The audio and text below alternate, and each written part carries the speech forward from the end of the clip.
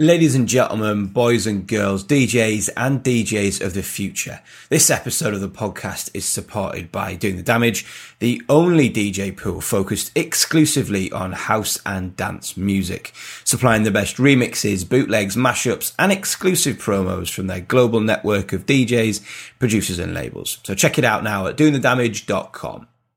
You can find more episodes of this podcast on iTunes, Spotify and Mixcloud. Simply search Felix Leiter in the house. In this episode, I talked to Alex Ross about his journey from being a mobile disco DJ to producing tracks for Pitbull's album. He gives an honest and thought-provoking insight into the world of releasing music and the pressures and joys that brings.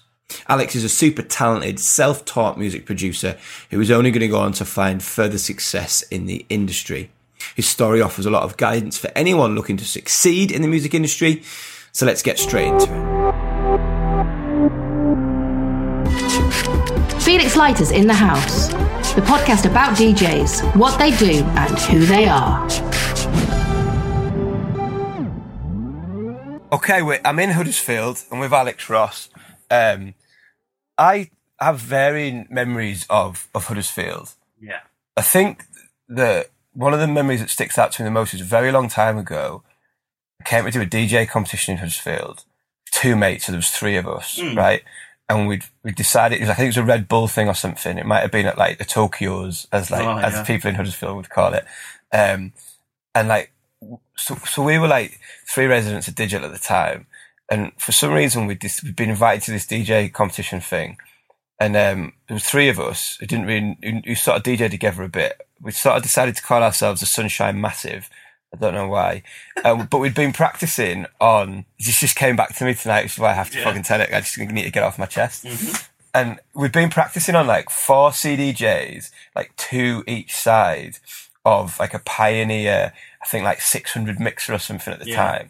And we had like a bit of a routine, do you know what I mean? Like we had a bit of things where there was like people looping. We had like a headphone splitter, and we'd practice a little, even if like the intro was practiced, maybe there was bits in the middle that were freestyle. But there was definitely set pieces, do you know what I mean? Like start, middle, end, right? What year is this? Oh mate, like, I don't know, 10, 12 years ago or something. So when I started going out. But what happened was, so we got there and we've been practicing for like, I don't know, 2 or 3 weeks on 4 CDJs, DJing 600 or something.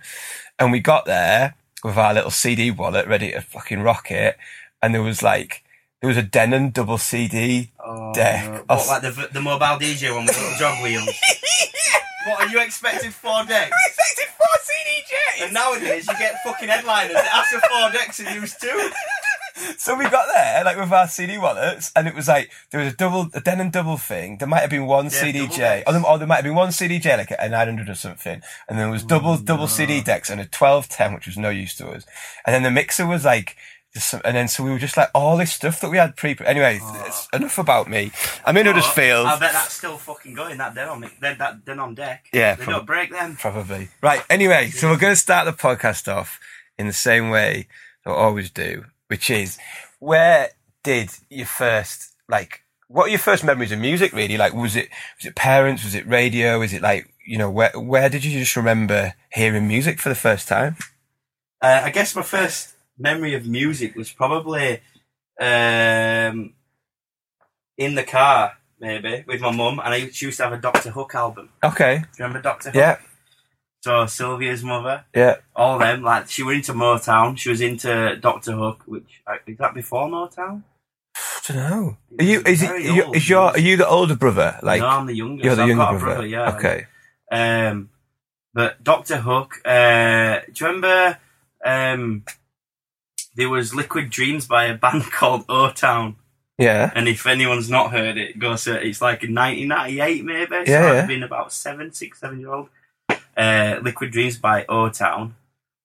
A song about actually, you did in your pants in your dreams. Yeah. Which was on mainstream thing. Nice. Yeah. And then. How much older is your brother? So my brother's 4 years older. Because I always think, I'm an only child, right? But I always think, and on these podcasts as well, like Ben Rainey brought it up a lot about his sister, and I know just from mates as well, like, because I have mates, obviously, and they're like, oh, my brother's like listening to like these like bonkers cassettes.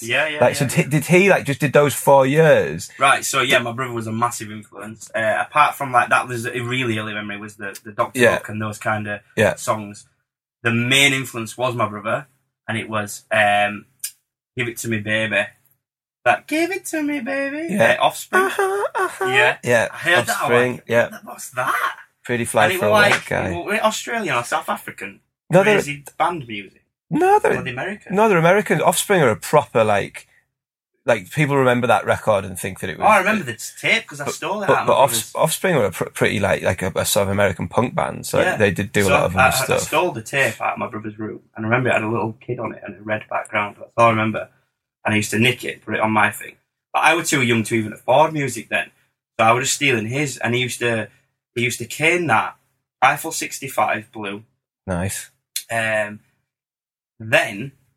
another thing at that point in time. So I must have been about 8, and I'd learned. So my mum, I don't know how she'd done it or if my brother had done it. We had a hi-fi in the room, and it. Did you share a bedroom with your brother? No, separate bedrooms. All right, okay. But we had a hi-fi in his living room, which you record connected to the TV. But this is after radio. Like radio were a thing, obviously, but we just got MTV channels. But the biggest channel was the Box. Yep.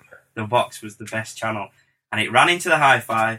So I bought some tapes, and my granddad, he had a karaoke company, and that's how I kind of got into music. Okay, that's cool. Move on to that. Yeah. But so I got loads of tapes off my granddad, and I used to just record the Box through the hi-fi, press stop when the adverts were on, then record, and then I don't even know why, because I didn't have a car, we were only about 10, but I'd then take it and put it in my Walkman, or I'd take it upstairs to my bedroom, and I'd obviously have to fast forward and rewind every time I wanted to play a song again. They were not skipping. At that point, so were you then kind of creating mixtapes and stuff at that point? Like, and I used to pretend I was a radio thing in my bedroom, and then at a nursery. So, because my mum was a single mum, and I used to go to all these kids clubs, like in the holidays while she was. I bet there was a song that you like really hated from back then. It was, and I can't remember what it is.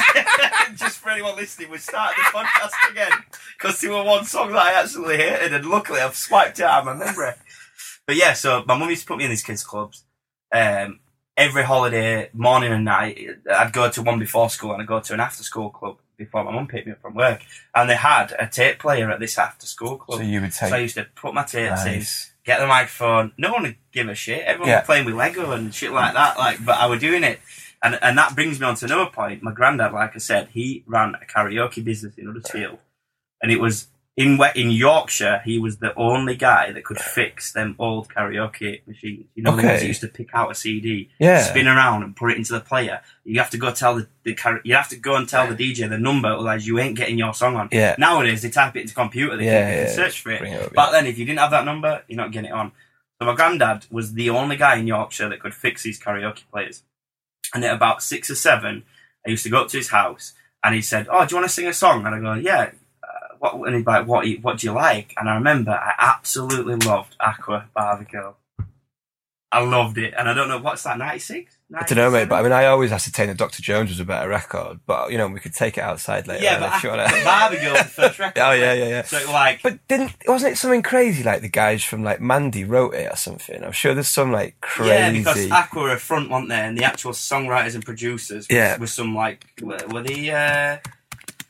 do your research. I always in the background. Felix just typing into his computer. For me, it was always like that. Someone had told me that he produced a few dance records in the 90s, as far as I'm aware. Someone always told me that it was someone ridiculously cool, like Mandy or something, and basically like they used they made like Book of Shade, like the kind of like the M.A. Yeah, right. But I do know them. But it's like I'm sure someone told me it was someone like that who basically needed money to buy like studio equipment or wanted to make cooler records, but they just made some of the stuff to like, you know, to get loads of money and stuff basically. Yeah. But so you used to sing Barbie Girl. So I sang Barbie Girl and he recorded it onto a tape for me.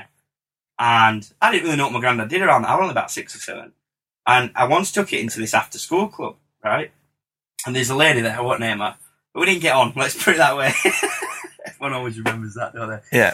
And I played this Barbie Girl, and it was absolutely terrible. I mean, it was recorded on, obviously, a dynamic microphone through a tape player, and I played it on this thing, and after Aqua Barbie Girl had finished, another song came on, and it was Frank Sinatra. Now, my granddad, I still to this day say that he's the best Frank Sinatra impersonator I've ever heard, and he didn't do it as a job, he was just a karaoke guy, so he could sing.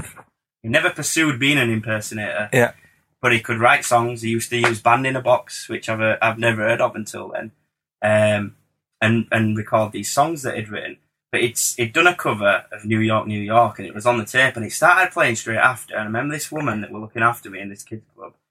She was like, "Oh, turn that off, that Frank Sinatra." And I just remember to this day, I was like, "It's not Frank Sinatra, it's my granddad." Yeah. And she's like, "Don't be stupid, little boy. That's Frank Sinatra." Quality. And the amount of heartbreak, it's bad that at 27-year-old, I still remember that heartbreak, that she was telling me that my granddad was not my granddad, or that it was Frank Sinatra, and that's how good he was. So yeah, these parts where the musical influences probably come from my granddad. He left me my first... Was your granddad your dad's mum? My dad's dad. All right, your dad's dad. So my granddad's my dad's mum. Not your mum's dad.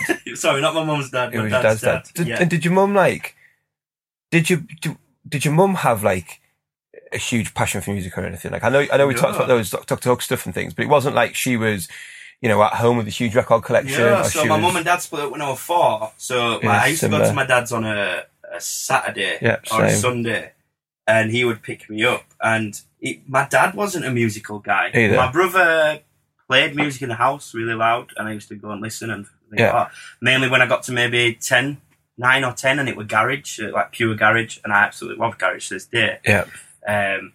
So mainly my brother, but no, it was just my granddad in the whole... Can you remember going to see your granddad doing the karaoke thing? Yeah, like when you were... So every Christmas, we would go up to the Swan in Newsham, which is in Huddersfield, and it'd be every Christmas, every Boxing Day, he would be doing a karaoke. So that was like a thing on my dad's side where we'd all go. Yeah. And I'd get up and sing. So I'm a bit of a singer, not great karaoke, karaoke vibes.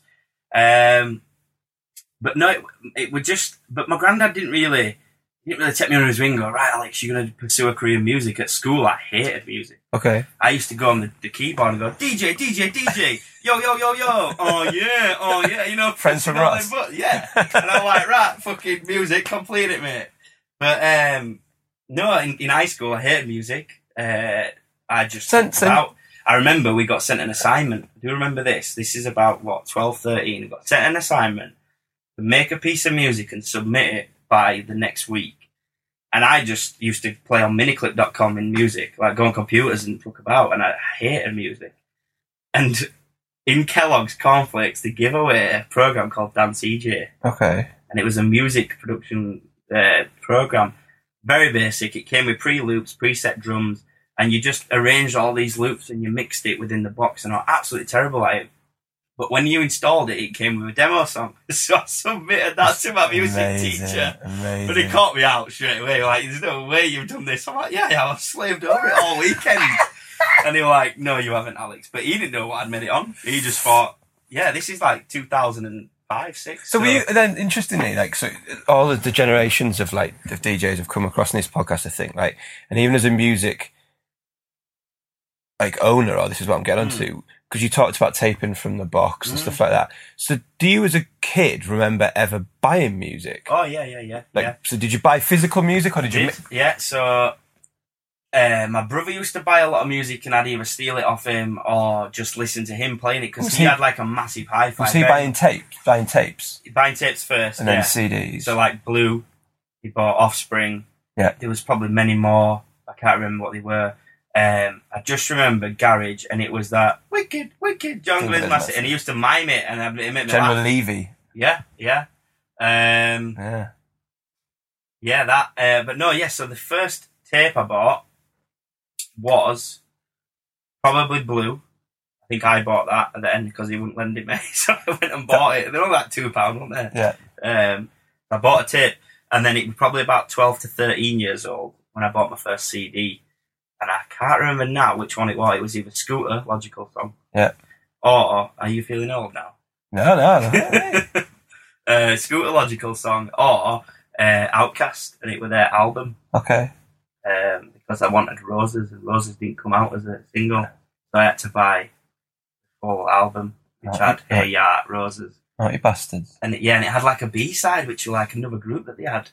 I can't remember what they were called. And can you remember then the sort of, we're jumping all over the place here and we'll come back to it, but then can you remember, like, were you into computers? Like, because you obviously just talked about the Kellogg's thing. Yeah. Can you remember, like, then finding LimeWire or like... I forgot about that. Yeah. So Napster is where I started. Right. Napster and Kazaa. And obviously, if anyone's listening, of course I didn't use it, but let's just say we did. Yeah. And so Napster was the first one. They got shut down, didn't they? Because they were a massive copyright thing. And then all of a sudden, Kazaa popped up. That lasted a bit, then that got shut down, and LimeWire seemed to last a good 5 to 6 years, didn't it? LimeWire's still going. Is it? Yeah. Right, I didn't know that. And it got replaced by FrostWire. Well, the other thing is, so I only just got, one of the things that I never touched those, I used LimeWire for a bit. Yeah. But like, I never was into Napster or anything like that. But SoulSeek was quite a big thing for me when I was a kid. Still going. Yeah, but then I hit my mate up about some, like, he played this old techno remix or something, and I was like, where can I get a copy of that? He was like, SoulSeek. I was like, fuck off. I've only found out about SoulSeek. He was like, it's still going. Months. I was like, you're kidding me. Yeah. It's different because it uploads everything that you've downloaded. So it's peer-to-peer. Not that we're promoting it. No, don't use it, kids. It's peer-to-peer, it's file sharing. Yeah. So you share whatever your files are, and whenever you're online, it shares again, But yeah, no, I do remember LimeWire, because I remember you'd be like, yes, I found this song and I've been looking for it for ages. And that taught me then about file size. Yeah. And I knew I started working out at like 10 years old. 2.1. If it's 2.1, it's either not going to be this song, it's going to be, I did not have sex with that woman, or it's going to be a really fucking shit song or something that's not that. Or if you were DJing out at the time, 30 seconds into the track, it'd go essential. Pete Tonga, it'd be a Radio 1 riff. This is jumping a bit forward. We'll come back to this, but I started mobile DJing at 14. Okay. Right? Imagine my horror as I obviously, 14, I'm a bit like, and I'm playing this song and it goes, Black and Beats Vaz, baby. And I still remember it now. Because it was like Down by Jay Sean. Baby, are you down? It's come off and from just American on the chorus record. it goes, Black and Beats Vaz, baby. So what I used to do, this is the funniest part. You speak over it. Rather than download another copy, speak over I knew when it would come in every time I'd do a mobile gig, I'd go, all right, guys, the buffet's not open.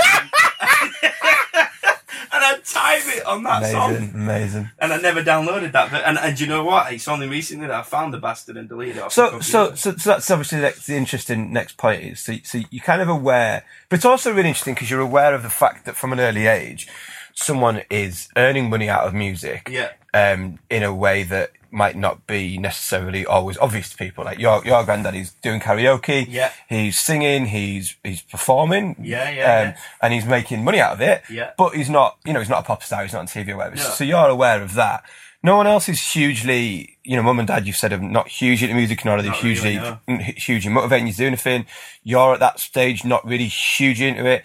So then where does the motivation come from to become a mobile DJ? Because my question before was going to be, when your granddad was doing the karaoke, was there a DJ before or after him? And did you become aware of He never that? DJ'd, he always did karaoke. And the way it came about was, I had this idea, and I don't know, in fact, no, we'll go back a bit.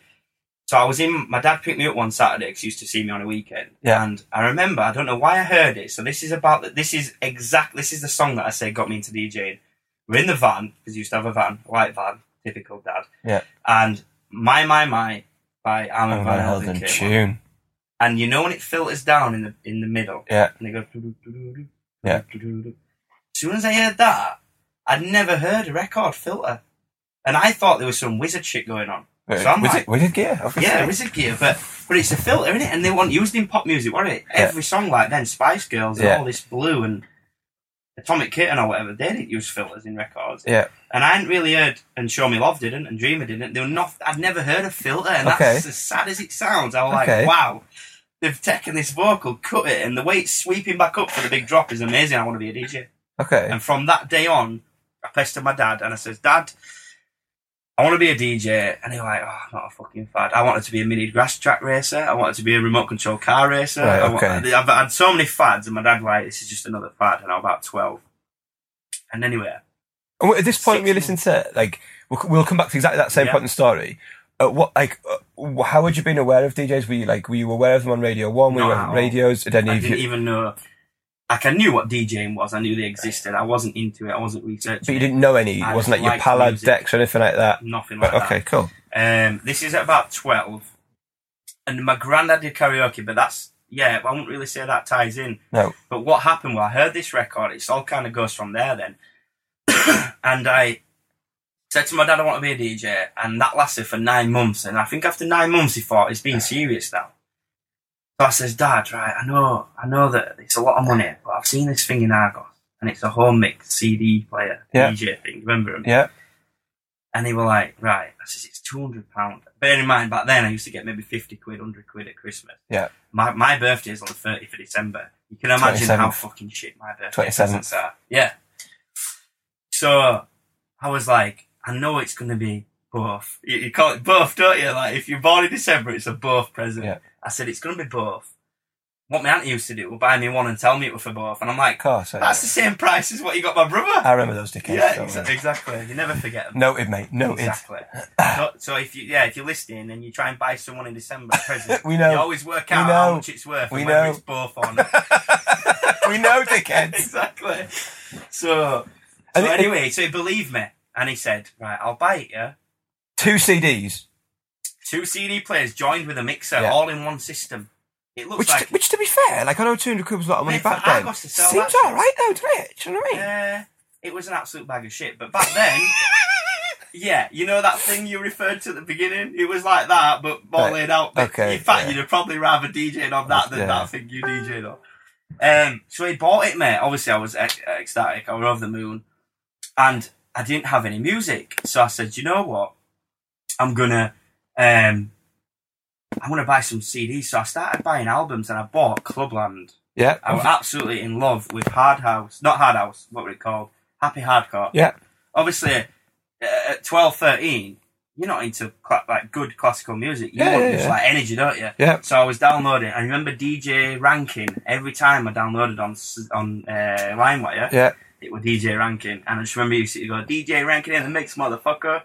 And all he did, this DJ Rankin, I don't know if he's still around. All he did was he sped tunes up. Oh no, it's massive, mate. It's like they've totally like... but he just sped music up. Oh yeah, but it's but like... we didn't know what he was it's doing. got even massiver again, that they do like tours of like... It's not reached down here yet. No. Like they do like... I thought he died. He's mate, they been do going for sell years. out gigs in... What, DJ Rankin? Yeah, mate. Yeah, but all he did was make stuff into a chipmunk. But obviously at 12-year-old, the 12-year-old me absolutely loved it. Mate, what else did you think Scooter did? Yeah, same, yeah. Do you know what I mean? Well, it's called I Am Raver, right? And like they do sell out parties all over Scotland. They've started doing them at Digital. Yeah. Like it's massive, mate. I Am Raver. They sell out events. And DJ Rankin's still a guy around. Yeah. He's a guy. Gordon Rankin. Right, if he's listening, I used to download that shit, used to speed up and flog off as a new song. Yeah, mate. So that's probably where my dance music thing came to. But then, so I did that. Then this is where it gets into DJing now. So I was just practicing at home in bedroom about 13 years old, using Clubland CDs. I couldn't mix for toffee. Yeah. It had a pitch, to be fair, it had a big pitch from it. Yeah. This is before Sync Kids. And it had BPM LED indicators that were out all right. by about 2 every time. I don't even think I threw a mix together back then. I think I just blended them together and just talked in between. Fine. The dance music came into that because I downloaded these I bought these 2 Clubland CDs and started trying to experiment with mixing them together. Yeah. I think I bought 2 of the same CD just so I could use. Of course, the same tracks. Or in fact, no, I might have copied it actually. Cause back then you had Nero. Remember Nero? That's what I was going to say. At this point, had you got to the point where you were not only purchasing stuff, but you were downloading it and then burning it, burning it on Nero. Discs. And I remember buying CDs because my dad had a dodgy friend you could buy PlayStation games from. Everyone's dad. And they come with a chip in them. They were called chip games. The reason why they're called chip games is because there's a chip out of the disc so that the PlayStation couldn't read it. Amazing. And now, well, even 5-10 years ago, they don't do that anymore. But yeah, they used to actually chip a disc. Amazing. And cut it out. So I used to get CDs off this guy, like blank CDs. And my granddad gave me loads because he used to burn his own karaoke CDs. He'd get the promos sent over email and download and burn to a disc. It saved on shipping. Yeah. So I got all these CDs on my granddad, learned how to mix, and I said to my granddad, look, I've got this end of school party. I was in year like 9 or 10. There weren't no party. I just told him there was. Can I borrow some gear? So he lent me 2 Warrior Audio speakers. He lent me a really shitty mixer and a microphone and a lighting bar with these spots that just flashed. Like there was no fancy lighting. Yeah. And I never did a gig because it just never came to fruition. I just made it up. But I wanted all the gear and I set it up in my basement and did a little party to myself. Yeah. And then I just said, Grandad, can I borrow this stuff for a little longer? And he's like, I tell you what, you can't, but I need it all back for doing my gigs, but like I can get you some cheap stuff. So I bought some speakers, and at like 14 years old, I was going out and doing mobile DJing, and I was blagging it, and I didn't have a complaint because I knew what I was playing. How did you get those first mobile disco gigs? Recommendations mainly. I don't know why anyone recommended me. I'd never done it. The first one was like a free gig across the road. Across the road from me was a bowling club, which is like a working men's club. Yeah. And I just said, can I come in and do like a party? Yeah. And someone had didn't want to pay any money. So which is still the best advice ever to this day about how to get DJ gigs. If you want a DJ gig, just create your own. Yeah. Just find somewhere that doesn't have something on. Yeah. Go and say you'll do it for nothing, and just go and do it. I never had the idea of DJing and making music. I was just wanting to be a mobile DJ. Yeah. I didn't even know how much money were in it until I just one day guessed at 120 quid, and they said, and that was 17-year-old. 120 quid is an absolute fortune. Yeah. To say I was being a waiter in a pub for £4 an hour. Exactly. Yeah. 120 quid, I'm like, wow. I'll do this more often. Yeah. And I just got recommendations. I went on Vistaprint, made loads of business cards, handed them out, and, I was probably really shit. But so how mobile were you at first? I knew the knowledge of music. I knew what to play. But that's just a fucking DJ, isn't it? Yeah. How mobile were you, though, at 17? Unmobile as fuck. So who was taking... So I had worked out a system. Bear in mind, my mum was driving around a Nissan Micra. I had worked out how to get 2 15-inch Warrior Audio speakers, an amp, because they were all amp back then, no powered speakers, Amazing. A light bar, a lighting big stand, 5 spotlights that just flashed. They didn't in a Micra. They just flashed. And you and your mum. In a Micra, and me and mum. And this big rod for the lighting bar came straight down and touched the gear stick, so she could probably come pretty forth. So I drive around, and then so bless her, I do, And had your granddad sort of gifted you that stuff? She'd come. She wouldn't even help me set up. She'd just drop me off at the venue. Right, I'll be back in 4 hours. Go away, come back, load up, and then go. And then your granddad sort of gifted you that stuff to start. No, he made me buy. Yeah, so I said, "Oh, Granddad, can I borrow your?" No, you can buy some, but I'll get you a good price. You were a very typical Yorkshireman. Let's put it that way. And this is obviously about you, but at this point, just interestingly, what's your brother doing or thinking when you're doing these mobile gigs? Like, is he interested? Did he ever come? Could he not give less of a shit? And the only reason I asked that question is because you just mentioned that he's got like a studio. You know what I mean? Oh, so that's my half brother. Right, okay, sorry, right, okay. So I've got a full brother, a half brother, and a half sister. Okay, cool. Because when my dad moved, I've got mixed up then, so that's why I was. Yeah, 2 more kids. Right. So this is the brother that's not. Yeah, he's not music oriented, cool, but he's the one that played all the garage music at home. Yeah. So I was massive into garage then at about 12, 13, 14, 15, probably even further. Pure Garage 2 and Pure Garage. I absolutely Shanks and Bigfoot. I love all that. Flowers, Imagine, Charlotte Amar. So all that's like my baby. Like no one can say a bad thing about garage for me. Yeah. And then you had the other people that were into bassline. Yeah. Bassline didn't really make it over into Huddersfield at my age at that kind of era. Yeah. If it did, it was on a Samsung D500 and people were listening at the back of a bus. Yeah. And it was tinny. Yeah. And I think listening to tinny bassline. Listening to tinny bassline is not to disrespect bassline, but anyone knows me knows I'm not a huge fan. If you sum up garage, which I think is the godfather of bassline, because that's where it kind of came from, right? Yeah. Speed garage and stuff like that. I'm much more of a diehard garage fan than I ever was a bassline. Yeah. Person. I think it's fair enough. Very well produced and just groovy in it. It's not angry and it's not. It's got soul and it's got passion. So how successful did you become as a mobile DJ? I mean, are we talking like Friday, Saturday, every weekend for 40 weeks? 2 a month, yeah. Right, 2 a month at 16. And then what, you'd obviously get into the point now, 16, 17, 18, as we all know in the fucking UK, is when you start going to nightclubs. Yeah. So you're starting to go to bars and nightclubs and chance your arm with fucking, IDs or whatever else. Yeah. And you now start going fucking hell, this guy is shit. Like, I'm better than this guy. Or are you starting to go, I want to be where that guy is? Or are you just starting to be like, I want to be that guy's friend? Like, is it just... I think, do you know what, actually? I am opinionated. A lot of people that meet me say that. But I never went out and thought this guy's shit. Like you say, I went out in awe. And I'm like, I want to be that guy that's up there. Cool. But how it happened for me was, so I was doing the mobile gigs right up to 19. Okay. So I was still doing it at 19. So you weren't trying to get into, you hadn't got into bars or clubs? I didn't really know the ways in. And what happened was, I'd passed my driving test first time, just for the record, at 17, and I bought a Corsa, and I learned from packing it into a micro how to get it all into a Corsa. I had a bit more room. So I did that. So now you are mobile? So now I am mobile, and now I'm cleaning up. Literally not cleaning up. Doing 60 the taxman's listening. If the taxman's listening, I'm not cleaning up at all. If you imagine Rave On out of Phoenix Nights, that would be. Right, guys, welcome to Sheila's 60th party. And I'm playing what was the typical gigs? Like, was it birthdays? Like was it was birthdays. Luckily for me, I've never done a funeral. I can't see why people have parties. No. But yeah, it was all. So the worst party I did, I don't even know her name, was an 18-year-old, and I got booked, and I says, right, 150 quid in Holmfirth, which is like 5-mile drive. I got to the gig. She's like, can you be there really early? You'll get expecting hundreds. I says, of course I can. Yeah, I'll come half an hour earlier than what I normally come, which is like an hour. I set up. I brought an extra pair of speakers. I didn't charge them because I thought, if my gear doesn't fill it, it's up to me. So I thought, if it's 100 people, like if it's 200 or 300 people, she said, well, I'll bring some extra speakers. I've just bought some new ones.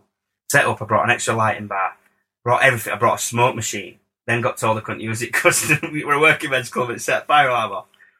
Got to the gig, set up. An hour in, this 5 or 6 people, I'm thinking, all right, fair enough, they're all just late. Not joking, right? 4 hours in, 25, 30 people had turned up, and I felt so bad for the girl. We've all had gigs. We've all had gigs like that, mate. We were 18, I know. I think they heard I was playing. But 18-year-old, and she had about 20 friends, and I felt more sick for her. But then I was like, fuck's sake, taking me ages to get all this gear in my Corsa. I brought an extra pair of speakers. But no, so yeah, I was mainly doing, it was surprising because I was getting booked for a lot of older people gigs, like 40th and 50th and stuff like that. But like I said, I knew the music, and I don't know why I knew it. Because like I said, my mum was into like Dr. Hook and Sophie Ellis-Bextor and that kind of stuff, whereas I knew a lot about 80s for some reason. Okay. I listened to music and said, that's a great record. Luther Vandross, stuff like that, and I go, that's a good record. And then when I was playing them at gigs, plus people would come up, wouldn't they? They always come up and go, can you play this? And you remember that then, last time I played a 40th, they like the Smiths, or they like this. And you remember the reactions to records, and you learn which records link to the record that had a good reaction. At a birthday party, no one cares what a cool record is. They want to hear Dancing Queen. Yeah. They want to hear Cha-Cha Slide. Yeah. So I was just that guy playing the music and getting paid for it. So DJ wise, I was going to say, so DJ wise, you've learned you train. Not only have you learned you train musically, you've learned a bit about how to mix properly. Yeah, and you've learned a bit about setups and music and decks and mixes. So what's the next? Like, were you at any point, like, do you remember going, I don't want to be a mobile DJ anymore? No. Like, or was there a point when you went, I want to be in a club now? Or was there like, what was the transition? Or was it by accident? Or was there not a transition? So the transition was a new bar opened in Huddersfield called the Barking Spider. Okay. And it was owned by one of my mate's girlfriends worked for him. And she said, they don't have a DJ. And I was 17 at this age. So they said, why don't you come down and just like tell him you're a DJ? I said, I've never done like a bar. It's in town with adults, like real people, and I'm 17. And she was like, just tell him. So I went down and says, look, I got to know the owner, Mark, really well. And I just says, look, I'll play for free for the first night. This is my business head now. I just wanted to play in there, just see what it like. I said, I'll tell you what, I'll do you a deal. This is a 17-year-old bartering with a 35-year-old man.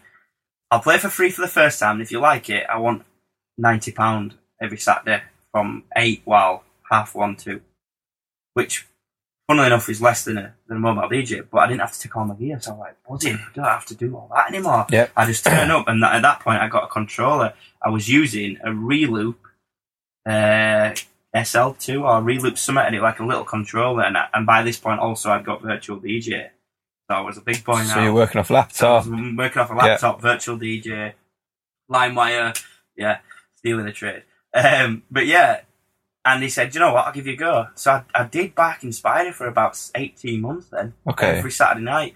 And it was only when the guy had enough of running bars that I moved on. But are you still doing mobile stuff on a Friday or a Sunday or whatever? Yeah. Right, okay. But yeah, so that's what I learned, and I was dog shit. Like moving to a bar, like right, they don't want cha-cha. I was going to say what was the big difference is like for just the big difference was then I was constantly checking charts. I was checking what dance music was good, but because it was like an older end bar, there weren't many young'uns in it. It was more of a cocktail bar. Okay.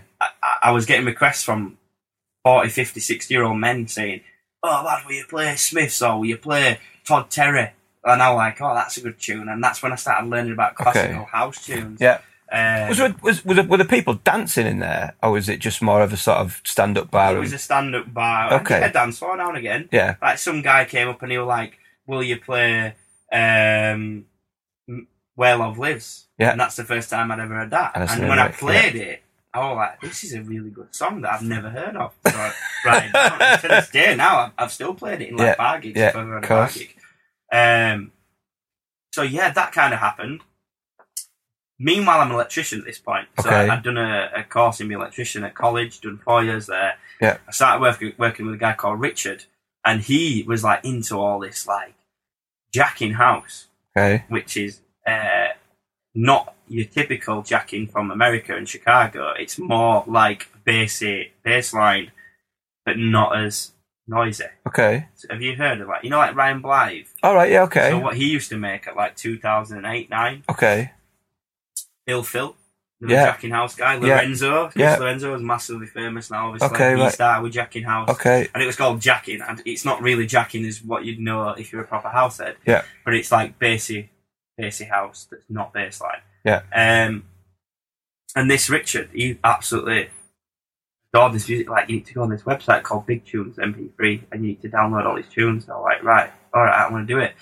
So then I'd download them, and you paid for them at like 99p, and you were supporting the people that had uploaded them. Yeah. And I was just downloading tunes, and then it was at that era then that I started going out, 17, 18, and I realised that this place in Huddersfield called Dawn Chorus played jacking, and I'm like, isn't that a coincidence?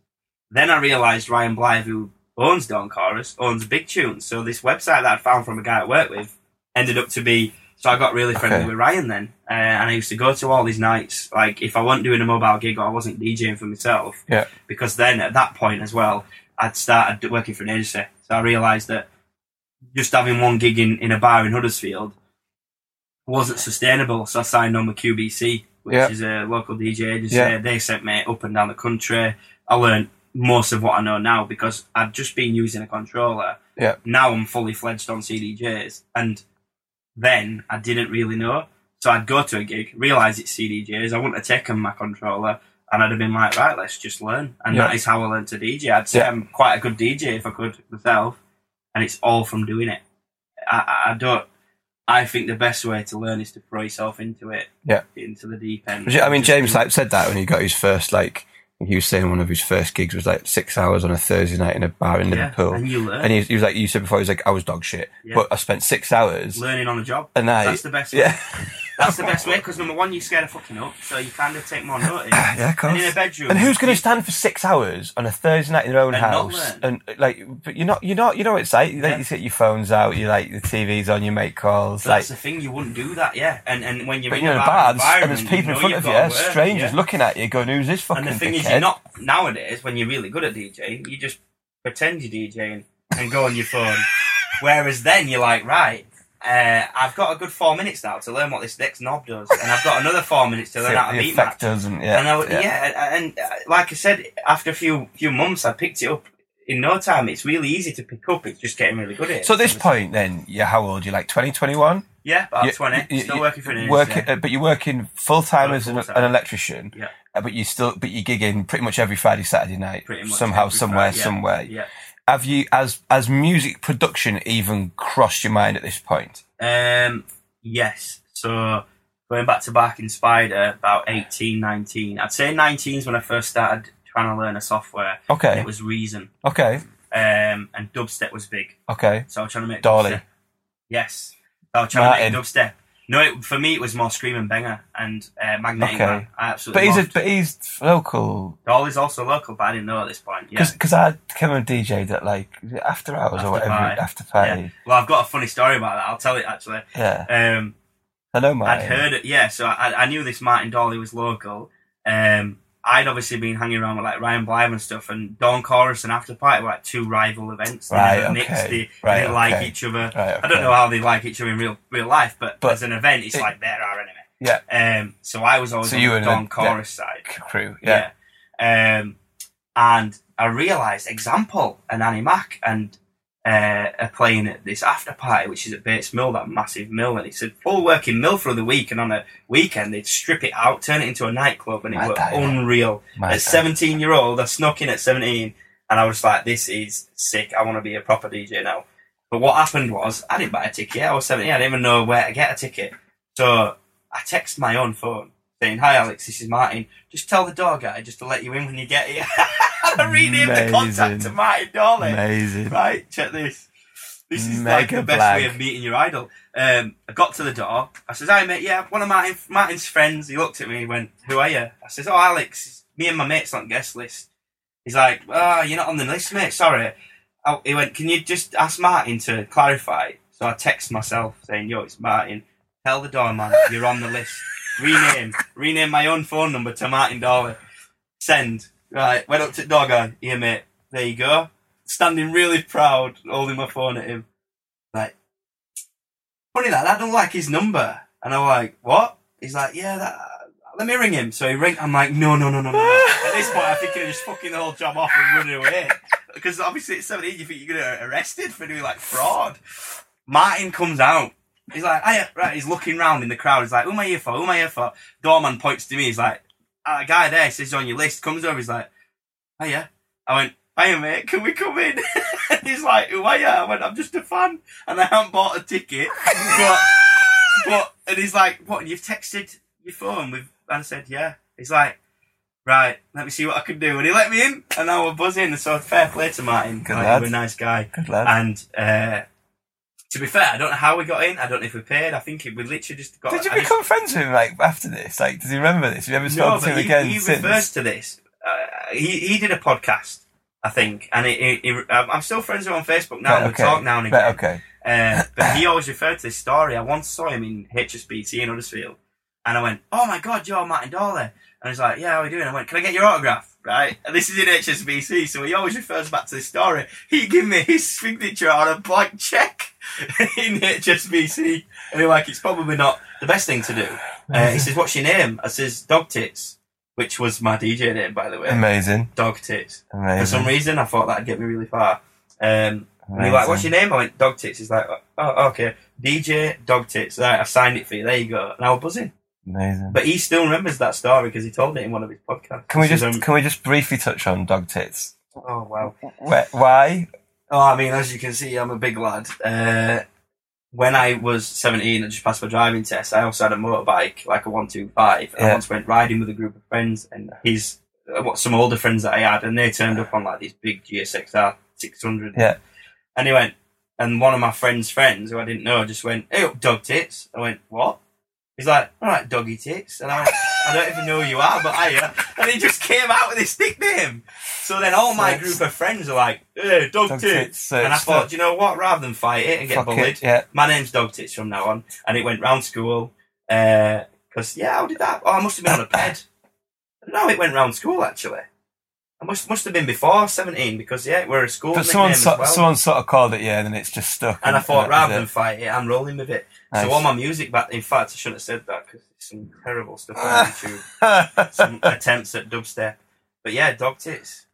Dog Tits. So you're now starting to like, and it's I was sometimes trying to get to that moment. Yeah. But that moment was really like going to the mill and seeing that was the pinnacle shit, and you're just like, holy motherfucker. And the thing is, what's annoying is I've never seen a party like that. Yeah. You know, because obviously I've grown up in the era where the towns are getting quieter. Yeah.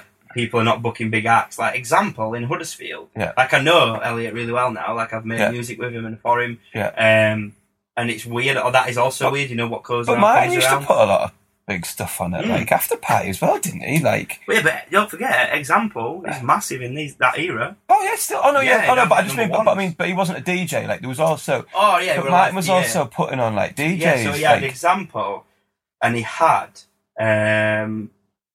what was it dubstep guy that was I can't think. Another big dubstep guy at that point, Jack Wobb. Okay, remember Jack Wobb? Yeah. So I think he was on as well. Then there was Annie Mac. She was playing as well, but at that point, obviously, Elliot Example was a lot bigger than Annie Mac. Yeah. So you sort of finished your residency at the Barking Spider. Well, that ended, and then I moved to QVC. So I did all the gigs. Then you're doing QVC. You're doing mobile stuff. I worked in Wakefield then for 4 years at one bar. Okay. And I remember this is like how my ego was. I was about 18, and this bar had just been opened called Ice Bar, and they were like, right. We need a DJ. QVC sent me there, and it had just been turned from a shea bar that had failed and shut down. But as you know, when it opens, no one came in. So I'm DJing to myself, and I'm like, right, this is terrible. Bear in mind, in a night, maybe 15 customers, easy, like that's it. So I'm like, right, I'm going to do this myself. So I play a song, go out on the street, talk to people, get them in, go back in, change the song, go back out. Guys, you come into Ice Bar, like a promoter come DJ. And I doing it off my own back. No one had asked me to do it. I was just sick of DJing That's to no one. That's amazing.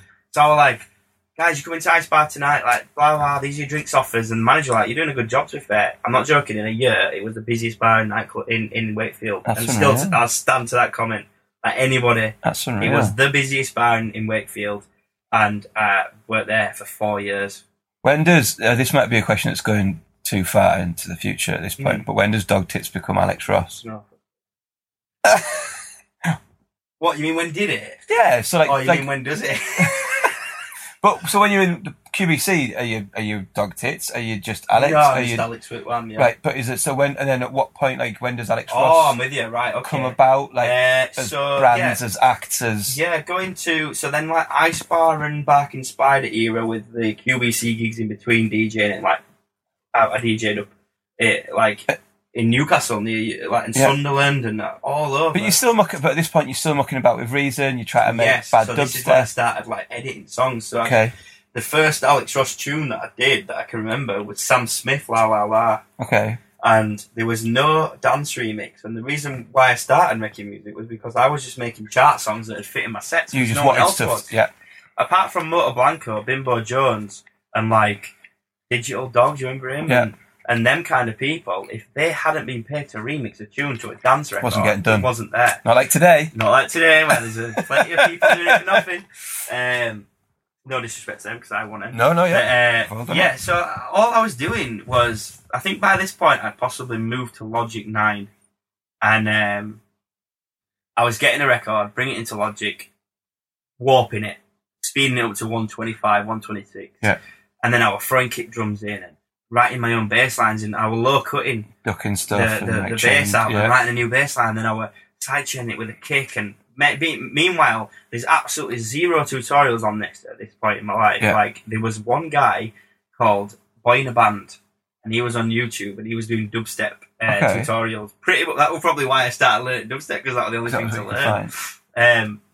So there was no one doing it, and like nowadays, you've got so many videos. Well, me and still do it now. It's like how to get the sound of Daft Punk, you know, around the world. They were like, how does EDX do them plucks? Yeah, just because there was one song where it could have done with it. Back then, I'm like, listen, try and work it out. And I was staring at a saw wave going, how do I make that into a Where did, like, again, like, just diversing slightly, but just 'cause it's interesting to me, and if other people are listening, where, how, and are you still now learning music theory? Like, at any point did you go, shit, I need to go and learn this? Or did you just pick some of it up as you went along? Yeah, and I just carried on learning bit. Yeah, because obviously when you start, you want to know the basics, don't you? Because there's obviously DJing, but then in the production side of things, there is what you just talked about there, which is that basically that cut and paste Ableton Logic type thing, which within reason almost anyone can do, because you're just fucking about moving arrangements, you know what I mean, adding this, adding that, and even if you're in key or out of key, it doesn't matter.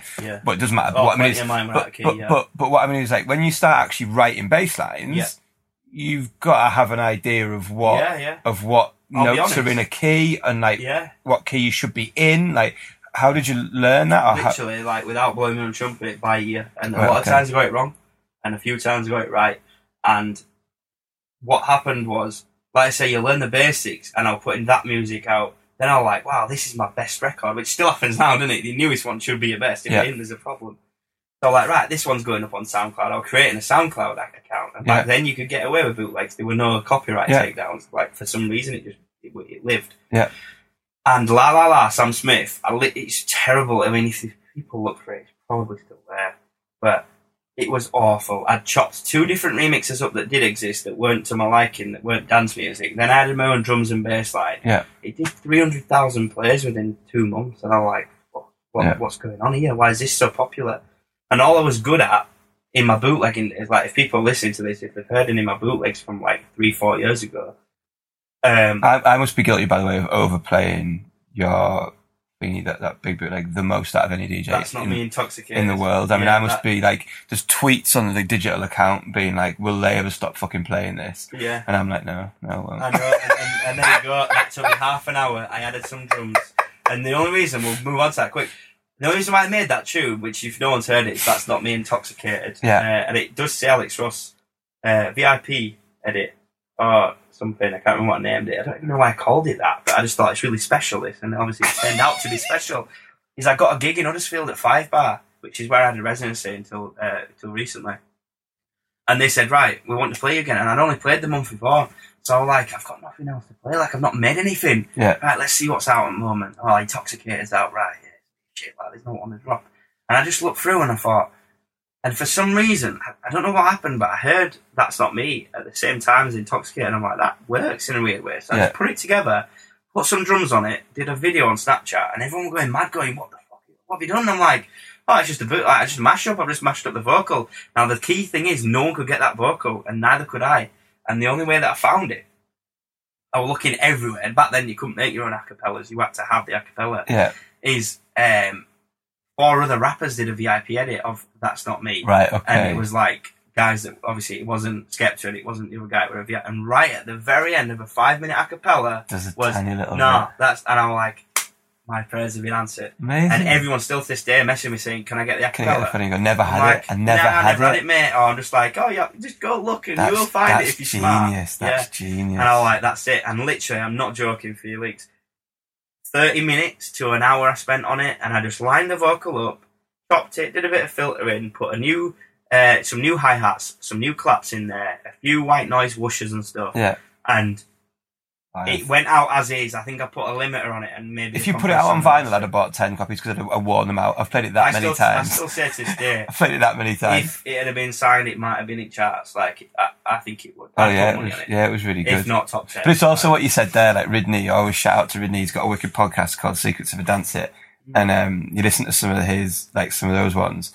And it's mind-boggling because we all know how much time I've spent on records. Yeah. Do you know what I mean? And he talks to like the Italian guy who did the big Barry White thing, and it's just like it's the drums from what is it, Thingy of God, and like and it's the Barry White thing, and he's like, oh, about 2 hours. Do you know what I mean? And then he talks to like I can't remember what it was, like the guy like Terry Farley who made Big Love, and it was like, and his pal had gone out the studio to get some food, and he was just fucking about with like a vote. It's like the amount of times that people just go, oh, you know that massive hit, 2.5 hours. Yeah. Or what is it, Blue Dabba D? Yeah. He heard it because someone next door. I've seen the Vice thing. Yeah, I saw the Vice video. And he was like, oh, that melody sounds good, and he stole his melody. Zombie Nation, and it's like, so it's off a computer game, and then it's like, and it's just like, but we all know. Started by Prodigy, just a preset off an old Jupiter or an old. And Nas was a Thingy sample, wasn't it as well? Like Angelo, but we all know. But I only say it because we all know. If I get more than 8 hours into a record, I already know it's a flop. Because if it's not nailed down in an hour and a half, it's not going to work, which is terrible. But we never quit. We never I hate living up to the cliche of it literally got made in an hour because everyone's like, fuck off. Like, I bet you slaved over it. But we never learned to give up though either, do we? Like 3 months into a track and we're still... I also didn't think it was going to be that big. I put it out for free. My SoundCloud gained 15,000 followers because I put it up as a game. Yeah. And like, I can't explain what happened. It was just literally viral. It was a one-off. It won't happen again. Everyone tried doing other versions, didn't they? Like they put the vocal over another record. But I did the same with mine was my silly story on that was like the Levels bootleg that we did, which because obviously I think didn't Avicii get his USB stick stolen or something? All right. So Levels was basically leaked months before it got an official release, right? Because really bad copy. Because obviously had it. No, but it had it. Obviously had no. It's because you had that massive fucking sample in it, right? So it got leaked like literally 6 months before it was going to get a proper release, and obviously everyone was battling over it, like bidding wars and fucking. Yeah. Ash was trying to fucking rinse the most money out of it for the fucking world. But then what I did was, like, we made it. I feel like I've heard this. What did you mash it up with? We didn't mash it up with anything. We made it, but we reversed it. So I was like, you've got to get the vocal in quicker. Like, anyway, but we made it like a tech house type thing, like an old school, big bouncy tech house, like an old school. You reversed the stabs. We reversed the stabs. And all that. Loads of that. But the funny thing about it was, I put it out as a podcast episode. Like, so I released it as Avicii Levels, Felix Leiter's digital bootleg or something, right? And it was on my iTunes podcast, but it was titled as a single. So anyone who searched for Avicii Levels they were paying you? Free downloads. But it went to like number one in the global iTunes download charts. Free downloads as a podcast episode. But anyone who was searching Avicii Levels in iTunes, I mean, that's really smart. And TS. I mean, I've got no money from it, and like. If anyone's Avicii's lawyers. No, I didn't, and we got emails about getting it as an official mix. Because like Tiesto played it and all kinds of fucking crazy stuff. Like I said, I didn't know you back then, but I definitely remember seeing your name on that track. But it was bonkers. But it's just funny how you said, like, you know, like it's just these little things, like these little viral things that happen, and then you don't really know at the time it's gonna. Like, don't get me wrong, I wish I'd monetized it. I wish I did approach Spinning. Martin Solveig retweeted it, and I tell you a really funny story, right? 2017, I played at Creamfields. I was lucky enough to play, and I went backstage, and I know Oliver Heldens quite well. Like, we talk, and I saw him, and he's using Denons in his setup now. He doesn't use Pioneer. Okay. Every gig, Oliver has 2 engineers from Denon come out just to check it all goes fine, because obviously they really want that gig.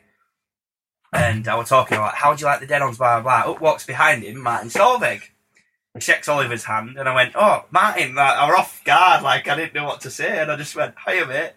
Do you remember That's Not Me Intoxicated? Yeah, I bootlegged that." And I thought they were going to be really welcoming and nice, and he just went, "Oh, great," and walked off, and I was just like, "Fuck." Cheers, your French cuntbag. Yeah, and Oliver Heldens, absolute lovely guy. Yeah, he's met him. He's such a nice guy. He's got time for me. We're talking about the Denons more than anything. I was like, "How do you find them?" He's like, "Oh, they're great. You can jump forward, you can jump back while you're playing."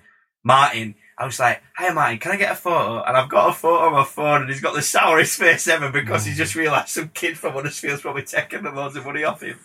So we've jumped all over the place then. But to recap, you've been learning about production. Yeah. You've been making edits, bootlegs. Yeah. You know the mashups, that kind of stuff. You've been doing a lot of DJing, and you've really sort of honed your skills via mobile DJing, QBC, a couple of residencies.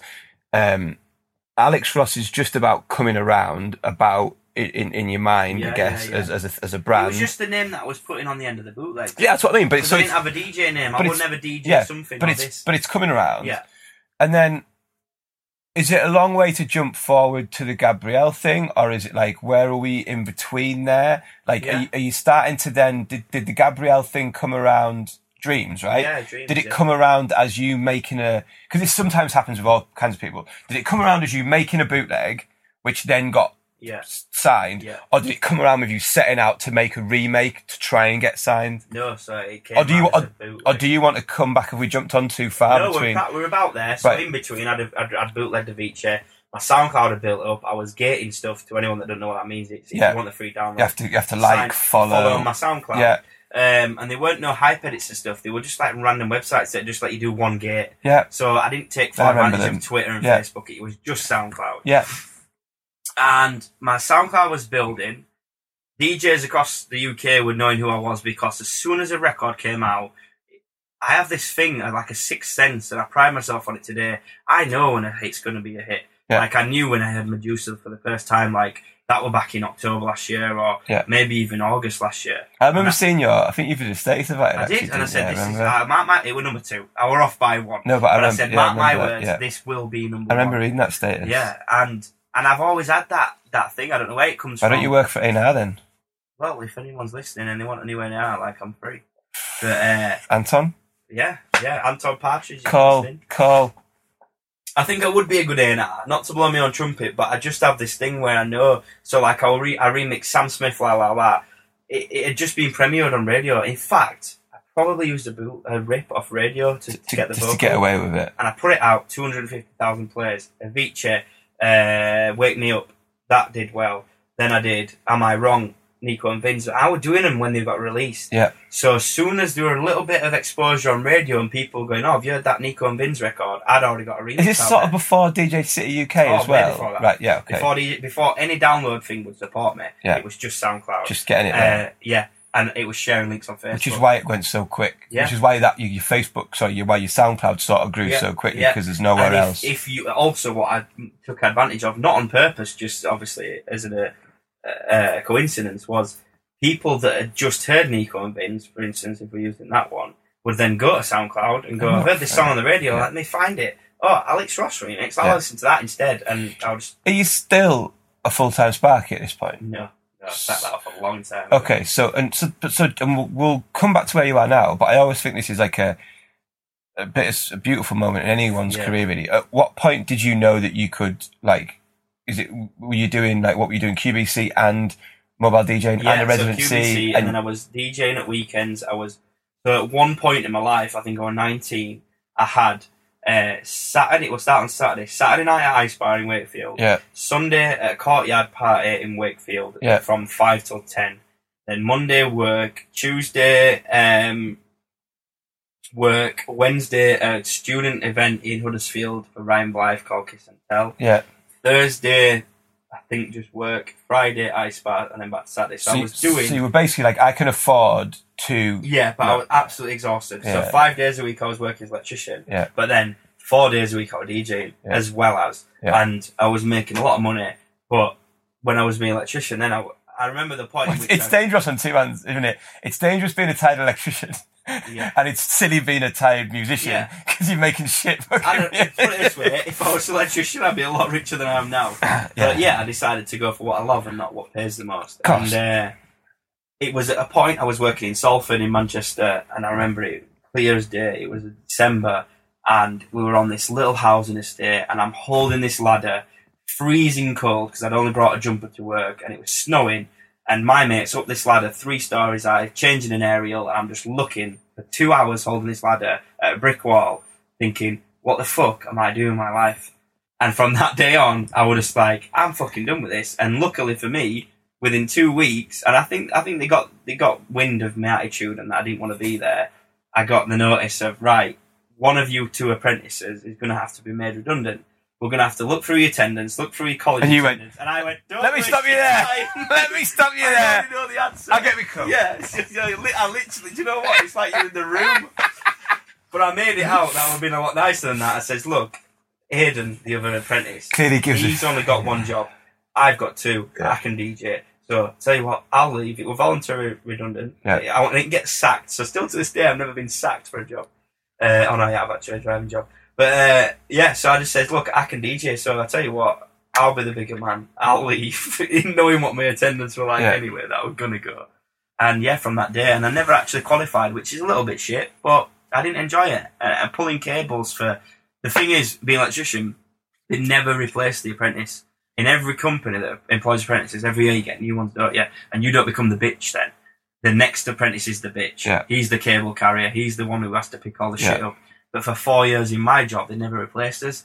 So at 21, I was still the bitch. Right. And I'd been the bitch for 4 years. And obviously you just get to the point where you're sick of it. I'm like, I don't need this. So to go back to where we were then, so you're Alex Ross, you're getting your SoundCloud up, you're getting more gigs. You wanted to know about. Yeah. So that probably ties us in. At this point, I was DJing in Huddersfield at 5 Bar. Because it is a little bit different in the sense of, it's not a brand new record, is it? Like you've gone back and picked out a classic there. Yeah, and I just thought, why has no one done this? And then I realised they had, like, one of my mates, Harry Bangle, who was Friday Night Posse. Yeah. They did Dreams. I didn't know. I hadn't heard their version. Yeah. I think a couple of us had done it. But I found the vocal and I just thought, you know what? And it were awful. It had, like, violin stabs in it, from the original. Da-da-da, da-da-da. Yeah. And I couldn't get them out with no amount of EQ and no amount of sight to leave them in. And I did a really bad I mean, it wasn't bad. It was all right, and a lot of people preferred it. But it was like an organ house, like big room, banger. And I made it. And at this point, I'd just taken on. So I stopped working. I'd just taken on a manager who Mr. Jam had introduced me to. He was like, I was constantly pestering Mr. Jam. Mr. Jam was playing my bootlegs at this point on the radio. Yeah. So I was super grateful to him. Was he on Radio 1 at this point, or was he on like? He was on Kiss or Galaxy or something. Yeah, he was doing one. He wasn't doing Dance Anthems. But he was doing like one extra. Was it the Friday one? Or no, was he doing Saturday before Danny Howard? You know, the evening Saturday. Yeah. The drive time, what would be Scott Mills now. Yeah. So he was doing just before Dance Anthems, before Danny Howard. And he's a nice guy, like. Yeah. Oh, he's a lovely guy. Yeah, and he's looked after me and he helped me out when I've needed it. But Mr. Jam was playing a lot of my records, and I was pestering him on WhatsApp and stuff. Stupidly enough, he gave me his number. So obviously, you imagine I'm like, right, I've just done this song. Do you like it? And I was pestering. He's like, look, Alex, you know what you need? You need a manager. Yeah. So I said, right, okay. And he's like, I'll introduce you. So I went down to London, met a few managers, and he said, right, what have you got? And I said, well, I've just done this bootleg of Dreams. He's like, that's pretty cool, but it needs a lot of work. He sent it to Ministry of Sound, and they snapped it up straight away. They said, yeah, we want it, but work on it. And is that Depeche? It was Sam. Sam, okay, yeah. Totally different to what it sounds like now. Okay. Like, it's had a lot of work. I've spent hours and hours remaking parts and just getting it where it needs to be. And then Sam at Ministry, a lot of people ask me this question, so I'll just explain it now, said, how would you like Sean Paul to be on the record? I was like, wow, that'd be sick. He's like, right, I'll see what I can do. If not, what about T-Pain? I said, yeah, either of those. Like growing up, T-Pain. I was like, I'm in love with a stripper and like all that stuff. I'm on a boat. I'm on a well, yeah, I'll get later, but yeah, I reckon I was like, T-Pain's the guy. Yeah. So he come back, he's like, Sean Paul can't do it because he's just brought a Rockabye out with Clean Bandit. Yeah. T-Pain's down. I was like, that is sick. And I were expecting a rap. So I get the vocals sent back to me to mix into my record. And I'm like, he's singing. And then, like, I was just like, this is amazing. Like, he sounds so good. And, like, everyone, obviously, he uses auto-tune, but he doesn't need it. He can sing really well without auto-tune. There's videos on YouTube of him singing without auto-tune. Got the vocals mixed into the record. I'm like, that's it. That's what I needed. He needed that mid-late. And then we reached out to Dakota, and she'd done Fast Car with Jonas Blue. Yeah. Ministry Sound knew of her because I think they signed. Yeah. Did they or someone? And it all just came together. Nice one. Yeah, and now we're on 25 million players. Amazing. So, but yeah, what I wanted to touch on was when I about management. When I got a manager, I've forgotten what I was going to say. Here's a question for you, because this is one of my favourite questions. Who was it that fucking lied about it? I think James Hype. But here's one of my favourite questions. I'm not talking about a number of days, hours, but like from the day that you remember going, oh, wouldn't it be cool to do a bootleg of Dreams, to the day it came out, how long do you reckon we're talking?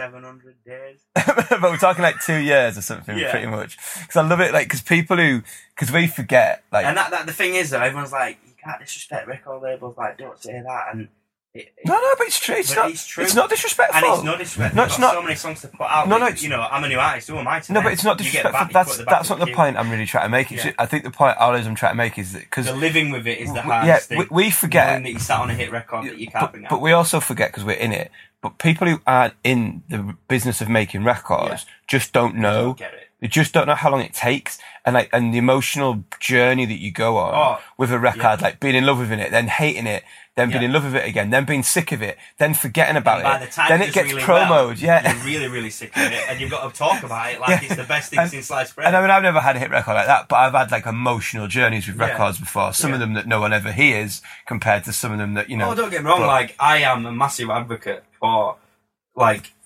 the mental health side of things in music. Like, it is a really dark and depressing place when you are sat on records that, you know, you might be wrong, they might not be hits, but when you really have that firm belief and no label touches it, or they take 2 years to bring it out, that is hard to deal with. Yeah. Like, I'm not taking away from a soldier in the army that's got and stuff like that.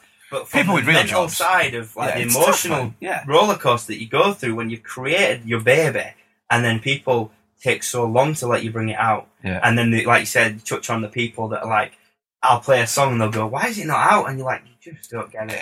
Like, I can bring it out tomorrow, but it's going to get lost in the sea of Spotify, and without any promo, there's no point. And then there's also like just so many layers to the dance music industry. Again, that like I'm not sure that people who aren't in it don't realise in the stuff. There's some records that are great records. There's some records that aren't that great, but because of the right people in the right time or the right like and settings. That's frustrating as an artist. Yeah, do you know what I mean? And sometimes it's only jealousy coming through, isn't it? Because you're just like, why was that? I prefer to call it envy. But it's the same deal, and it's like I don't want to get lost in this. That's a human emotion, like I'm not getting lost in this. 'Cause it's not. I'm not trying to be negative. It's just interesting for people who haven't spent the sort of time that we have. And the thing is, as well, not enough people talk about it. No, because it's I don't want to sit here and slag off all music because it's been great to me, and it's. You don't want to slag off any music. I don't work for a living. But if you're not in it, you only see the lovely shiny outside of it. Yeah, you don't see the heartbreak, the torment. I'm not going to slag it off, but what I'm going to say is there is a lot of problems. There is a lot of issues with. Yeah, just getting like I said, the difference between reality and what people see. Perception, and that's the Instagram generation that we're kind of in now. Yeah. Really. That's what I'm going to touch on. So Mr. Jam, how I got introduced to him, I don't even know if you know this, but Mr. Jam sent me an email saying Pitbull's looking for music, and I said, all right. And back then I was like, I don't really have anything there to. But I don't want to look like that I'm not submitting anything, because then they'll never give me this opportunity again if they've got another artist. So I found this record that me and my friend Jamie Harper wrote and produced down in London. And I thought, do you know what? I'll just send it him, and it looks like I'm being, I'm being active and not just passing on the offer. Next thing, Mr. Jam messaged me. He's like, Pitbull's team really like that song. I said, no, I wasn't expecting that. It's like 4 years old. I did it 4 years ago. The production were terrible for a start. Yeah. But the idea were there, the song were good, and the vocal was on there. A couple of weeks later, Pitbull really likes this song, Alex. I'm like, right, okay. He's like, can you go and just change some bits? I said, yeah. He's like, can you take out some vocals so Pitbull can do a verse? By this point, I'm like, he's just winding me up here. I'm sat here, and I were in bed with my girlfriend at the time, and it was 2 a.m.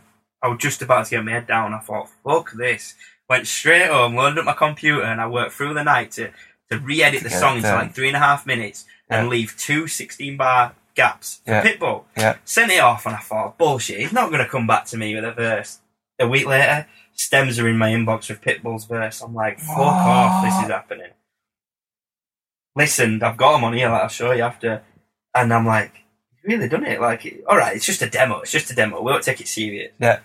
Put the vocals on, the stems. He's like, right, send it back to Mr. Jam. Mr. Jam send it off to Pitbull team. Pitbull team come back. Here's a stem from Leona Lewis singing it. I went, what? She's like, the re-vocal, the main vocal. Can you send us all the lyrics? Can you send us everything? Can you send us the stems and everything? And then they sent me everything back, and it had Leona Lewis singing it now, and not the girl that we'd recorded. Insane. It had 32 bars of Pitbull, and they were like, right, get it to a point where it's radio ready, and then send us all the stems back again. So I did all that, sent it to Manny Marroquin, of all people. He mixed the record, and I got another email 3 months later, right, we want it to be a single. For Pitbull, I'm like, fucking hell, what's going on here? Like, this is weird. So that all happened, and then we got invited down to a hotel in London, secret location. James Hype was there as well, and we went into this back hotel room. There's just people from DJ City, Edwin Fenn, one of my mates that I've got to know through all this ordeal or through this experience, all there. And then in walks Pitbull. I'm like, what the fuck? So he's there, 8 backing dancers, all these fit Latino birds, right? We had the best night ever. Everything was paid for. The bar was free. The food was free. He comes over to me, this Pitbull, and he's like, hey, Alex, you know your record, Only Wants to Know, that's my favourite record on the album. I'm like, oh, that's wicked to know. So by this point, we'd signed the deal, by the way, so it was coming out. Right. He's like, and then all these Latino girls are coming over going, oh, you Alex have done the Only Wants to Know song? I'm like, yeah. They're like, oh, it's his favourite songs, we can't stop singing it. I says, oh, well, it'd be great if it were a single then and not, and he's like, oh, yeah, I want it to be a single. He's like, why are you not drinking? I says, oh, I'm driving, I don't live close to London. He's like, oh, where do you live? Whereabouts do you live then? I said, oh, about 3.5 hours away. This is a really terrible Pitbull accent, but yeah. It's like about 3.5 hours away. He's like, man, what, you're not drinking? I'm like, no, I'm not drinking. He's like, 1 second, lift his hand up. clicks his fingers to like his manager guy. It comes over, he's like, yo, get Alex a room here. Get him a room. £350 a night. Pitbull just got his American Express out, tapped it on this thing, paid for. He's like, there you go. And I'm like, mate, what do you want for it? Like, I must owe you. He's like, don't you worry about it. Just come and drink with us. We had the best night ever. Like I said, James Hype was there. We were playing drinking games. I still to this day say he's the nicest guy I've ever met in music. He's got a heart of gold. He's a really nice guy. He's not this big front and this, you know what I mean, womanizer. He's a really sound guy who had really good stories. And then the party finished. We racked up £15,000 on the bar. And he just got out his American Express, paid for it. He gave each waiter a £50 note as a tip. And I was just like, this guy is a legend. And yeah, the song came out. It wasn't a single, which is a bit sad. But it was on the album. So it came out on the album. So if you want to hear it, it's not great production, but it's Only Wants to Know featuring Leona Lewis and obviously by Pitbull. And I'm not, right, I very rarely ask this sort of question on the podcast. And I'm not asking for like pounds and pence. But like financially, does a song like that change your life? No. Does a song like that buy you a new car? Not a new... No. Does a song like that... does a song like that get you a second-hand car? Does it get you a holiday? Does it get you a good weekend away with the missus? I'm trying to think what I got. It was split because it was me. I produced it mainly. Yeah. And wrote a little bit of it in terms of vocals. It was a guy that in London had done the Jamie had done most of the vocals. Writing. And then his friend, Martin, also worked on the songwriting. So it was like, I think we did it 30% each. So you got about 30%. So did you get about 30% of the record? Yeah. No. So, right, here we go. So I had 30%. Yeah. Not to take anything away, because this is obviously how they work. They've got They've got to make it worthwhile. Obviously, Pitbull gets a cut. It was a large cut, and I'm not gonna. I think it is worth it. No, yeah, I'm not out to disrespect anyone. But what sort of percentage did you come out with in the end of the whole pie? All three of us collectively got about 25 to 30% of the record. Split between three of you? Yeah.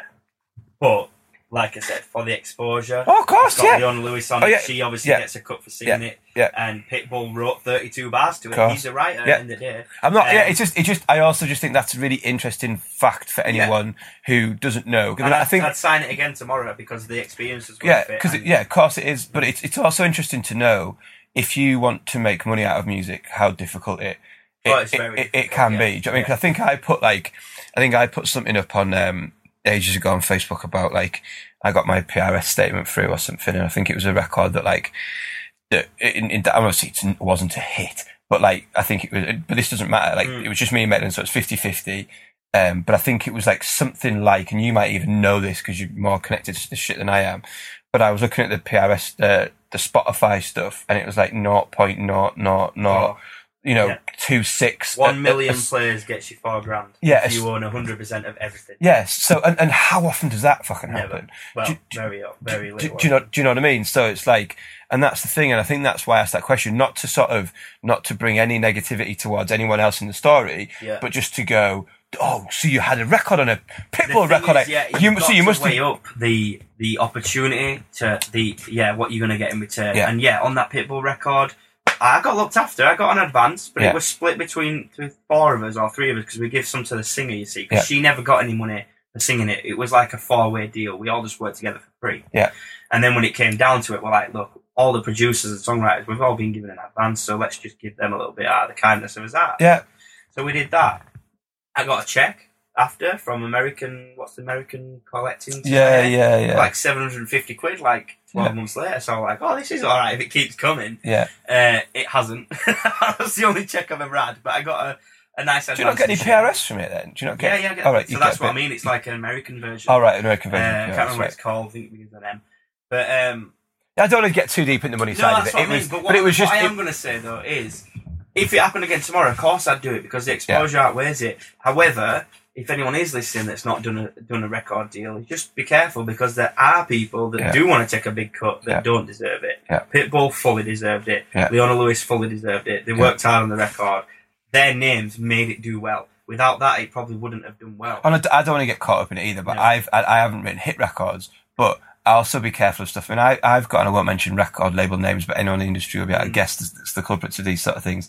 I still get sent record sales for records that I wasn't paid in advance on, that still show like a minus figure on it. Yeah. Do you know what I mean? Because a record label tells me that they've spent X thousands of pounds on marketing, which is fucking bullshit, by the way. But it's just like... But they can self-account for themselves and make it look like it's never made anything. And that does go on. I am not naming any names, but I know that it goes on.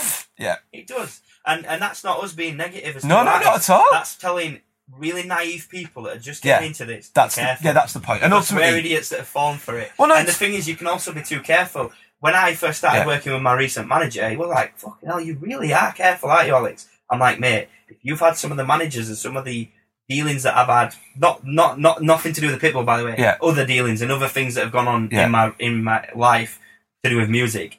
He's like, "You really need to just chill out and be a bit more trusted." I'm like, "Mate, if you'd seen some of the shit I've seen, like, you'd be like this." Yeah. And you can never be too careful, but then equally, don't ruin opportunities by being too careful. Yeah. No, it's like you say, we're definitely not being negative about it. It's just... We're just being real. Yeah, it's an interesting old industry. It's an interesting old industry. So was the Pitbull thing pre the release of Dreams? Yeah. Yeah, it was actually. So then Pitbull was the first thing. So I'm like, wow, this is easy. So then records away with people like Pitbull. So then Dreams. Well, like before I go into the Dreams thing, is the Pitbull thing as it stands to this day? Like, have you had lots of other tracks on people's art? Have you had a lot of other those kind of like writing for people experiences, like big people, or is that a bit of a one-off? Or there's ones that I can't talk about that are obviously like Ghost Productions. That's fine. There's also. One of the bigger ones is The Hymn. So The Hymn, big Swedish. Yeah. I think they're Swedish. I don't want to offend them. They're like managed by the same people as Chainsmokers. They've got a record out called Unstoppable that me, Ryan, which is Kid Echo, and Tim Powell wrote together. Cool. We all like worked on it, and we produced that. And it was going to be a single for me. I really wanted it, and then we got this offer from The Hymn, basically saying we want it. We'll pay the money. And I was just like, do you know what? They're bigger than us, so that it's like releasing your baby into the big wide world. Was there a point? I mean, so that's called The Hymn Unstoppable. If no one's go and stream it. Have you? Would you now say that you? And again, this is not for the fucking purposes of the tax man, more for the point of the conversation. But do you now earn more of your money out of being sat in the studio than by being a DJ? No. DJing's my main income. So DJing is still where it's at. The thing with music is it's good when it's good, and then when it's quiet for too long a period of time. You can't. Anyway, I ain't been able to rely on it. Yeah. So DJing, luckily for me, I can do that with ease, and that's my main income. And it is a cash point. Like you know Kev Harris, and he said that to me years ago. It was like, you need to treat DJing is your cash machine. That's your cash point. It's what you do like in between. Yeah. But it is interesting, and because we've covered it on the podcast, because I've spoken to Mark Maitland on the podcast, who is a full-time engineer, writer, mix engineer. I've used it to help me out with and there's obviously people like James, who've gone to that next level as far as international DJing. I'm guessing around where you're at, which is like mainly local gigs with other bits thrown in. Yeah. So it's just interesting to know like where people can get their money from in this industry. Yeah. But if we go back to because I think that's a really interesting period of like the Dreams thing. So it was. Did we start this? No. So it was. You've gone through that. Yeah. But then DJ wise. Okay, I'm going to ask you the same question I asked you before, and you'll know what I'm getting at here when you have to answer this, as well as to why you might not have made as much money as people might think you might. Okay. So, is releasing Dreams the sort of thing that buys you a new house? No. Is releasing Dreams the sort of thing that gets you a brand new car? No. So, and tell people why that is. It can be. Yeah. It can be. It certainly can. It all depends on whether an A&R at a record label believes in that record like hell or just a bit. And with a new artist like me, or with any new artist, if you are a new artist that's listening, if a big label like Ministry come along, like, you've done pretty well. Yeah, it's an amazing. Don't be expecting 20, 30 bags. Yeah. Because you're a new artist that no one's probably heard of, and giving you 30 grand is a massive fucking risk to their career. Yeah. So it's less than 15 grand. But there's also a big reason it's less than 50. There's also a big reason that it's less than it could be, and that is, I'm guessing, with Dreams, there's a lot of publishing gone elsewhere. Yep. So no publishing. Gabrielle retained all of it. There you go. So and you only get the master. Yeah. So that would be a very different story had you written a vocal like. But Ministry of Sound, though, technically wouldn't be bothered about that unless they were publishing it too, because your publisher would get that. But you would get more money. You would get a lot more money. Oh, I would. Yeah, that was my point. That's my point. Out of as you in your personal bank account, a record that performed as well as Dreams did. Yeah. Had you or anyone who had written a similar record written it all and retained 100% of the publishing, then you are getting closer to a brand new car. Then you are getting closer to, I mean, don't forget, Dreams didn't chart. So if you're talking about, 56. That's mad. Yeah. If you put a gun to my head and said, did Alex Ross Dreams get in the top 40, I'd have gone 100%. This is the thing, and again, I'm not holding against anybody. The support was just not synced right. That's mad. And that was no one's fault. It's just that when it was at its peak on Spotify and all these people were playing it, like at one point it was on like 200,000 or 300,000 a day. Well, they're getting loads of radio play. Yeah, well, this is the thing, and then the radios, like, they were just like, we'll play it when they play it, and they were like, Radio 1 were like, we'll play it when Capital play it. Capital were like, we'll play it when Radio 1 play it. And because there was this Mexican standoff, it just never... But did it not get radio play then? It got radio play, but it didn't get play. Didn't get like A-list, like full-on repeat. Now and again, right, like Radio 1 supported it on a weekend. Mad. Capital, they made a jingle on Capital and it went, That's 3, mad. 2, 1, let's go. Boom, Alex Ross Dreams featuring Dakota. And then it played this little jingle. That's mad. And I was like, oh my God, what is going on? Like, obviously as a kid who listens to Capital, or back then it was Galaxy. Yeah. Shout out to Andy Duran. Shout out to Andy Duran. It's funny because when he left Capital, one of my records was the last song that he played on his show before he left. Yeah, that's insane. I'm not trying to make you like feel bad or anything, but in my head it was like, it was like a top 40 record. The thing is, like I said, going back to the mental health thing, you can dwell on it. It was just not the stars were aligned. Like Capital didn't play it at the right time when Radio 1 were playing it, and they both said, look, we need more proof before we're going to put it on there as a thing. And the things just didn't line up. And like I said, no one's to blame. But the stats are there. Like, you can't deny. On Spotify, 25 million without being on a radio is unreal. So Gabrielle might have got a new car out of it. She probably did, yeah. She probably got a new car. And she weren't budging on the publishing. Mate, I went to see her at the Sage recently for like 80 odd quid a ticket, so... Right, Alex Ross is back from having a having a quick... We could. I'm aware of the time, and that's all right. I could talk for hours. I know that's my fucking fear. So I'm gonna take control of this shit. Yeah. I want to pick up on some stuff, right? So first of all, one of the things that you said interested me because it's something that I'm acutely aware of, and you sort of said, look, you grew up in that period you've grown up in that period where things have got quieter, like in town centres and bars and clubs and everything else. And I'm obviously like acutely aware of that in my DJing career and stuff. Yeah. And I just, wanted to talk to you a little bit about how you think stuff's changed around here. Like obviously you have been like, you've gone from Huddersfield to Wakefield to DJ, you've gone in different places. Mm-hmm. Like, do you think it's harder now for people to get into being a DJ? Are there less gigs? Are there more opportunities? Like, have you found it's harder to get gigs? Have you got less gigs? Are you having to travel more to do gigs? No, I don't have to travel more. I'm not particularly looking. Like, I do one residency at the moment, and then obviously other bookings as Alex Ross. But the residency is just like a residency. Yeah. It pays for my studio. I'm in my studio now. It pays for this. Cool. So that's worth it to me. Yeah. It's not big all singing and dancing in a massive nightclub. No, it's a cash machine. It's a DJ thing. And it also keeps me on top of what's good at the moment because I'm constantly looking through charts. Of course. I'm doing the damage.com. Yeah. I need my account renewing, by the way. but it's good. But so it keeps my ear to the ground. Yeah.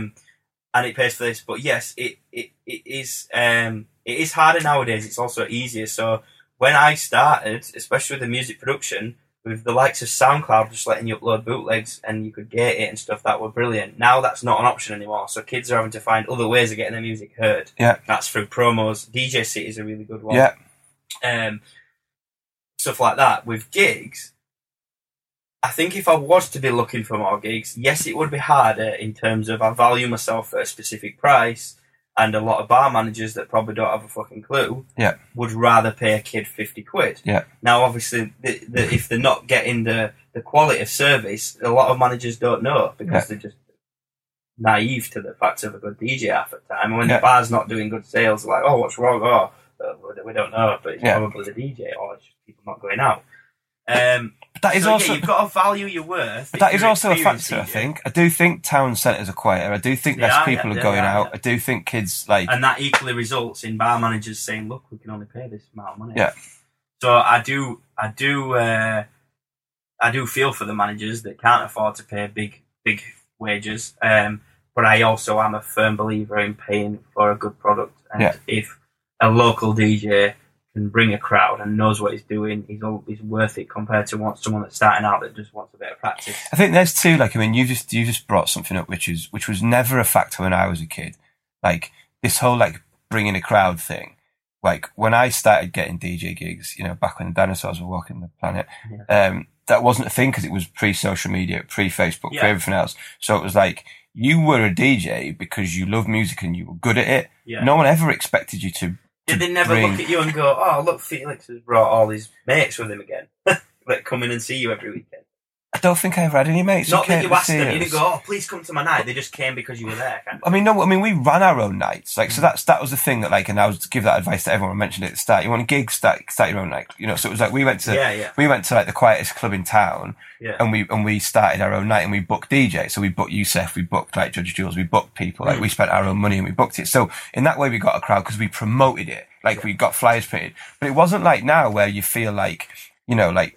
I don't know if this is like just really out of order and you might know him and like him, but like Joel Corey, like people who are like social media influencers who then become, I mean, Fisher's a perfect fucking example of it. Like, now I'm not saying he's not talented or excellent, he's a very funny guy, but he was a professional fucking surfer. He was on a professional surf tour. He's fucking funny. He's an amazing entertainer. He's a pure personality. And it's like, I'm not saying he's not a great DJ or a good producer. I don't give a fuck about that. Frontman and even on a more local level, and I'm sure you know this, it's like the local good-looking, funny kid who's got a pair of decks would definitely get more people to a bar on a Thursday in Newcastle than I would. Yeah. And like, that makes me feel like a massive sense of achievement because I am not fit. Well, neither am I, mate. But I've done all right. It's just interesting, and like, and I've said on this podcast loads of times, I am not moaning about it. I'm not complaining. I just find it interesting. I just find it interesting to look at the different things that, that are happening. My view on that is, I've got quite a strict view.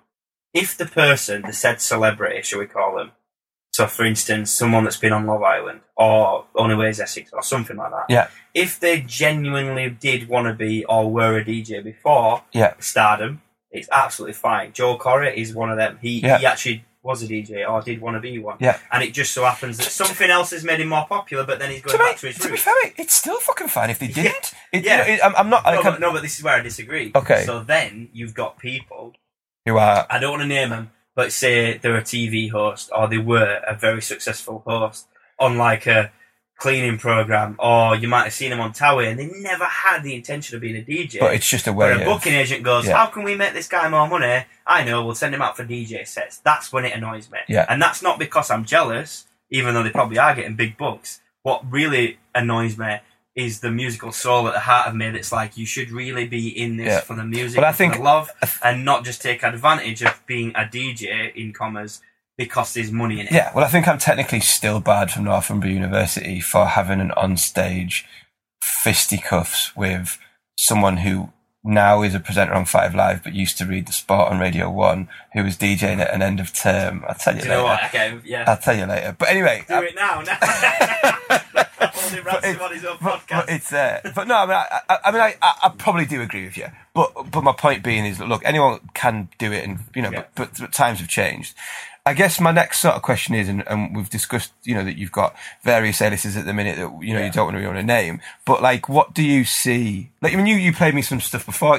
It's, I mean, in your words, kind of poppy sort of music. Like, what's the future? Not for a specific name, but what's the future for you? Like, what are you?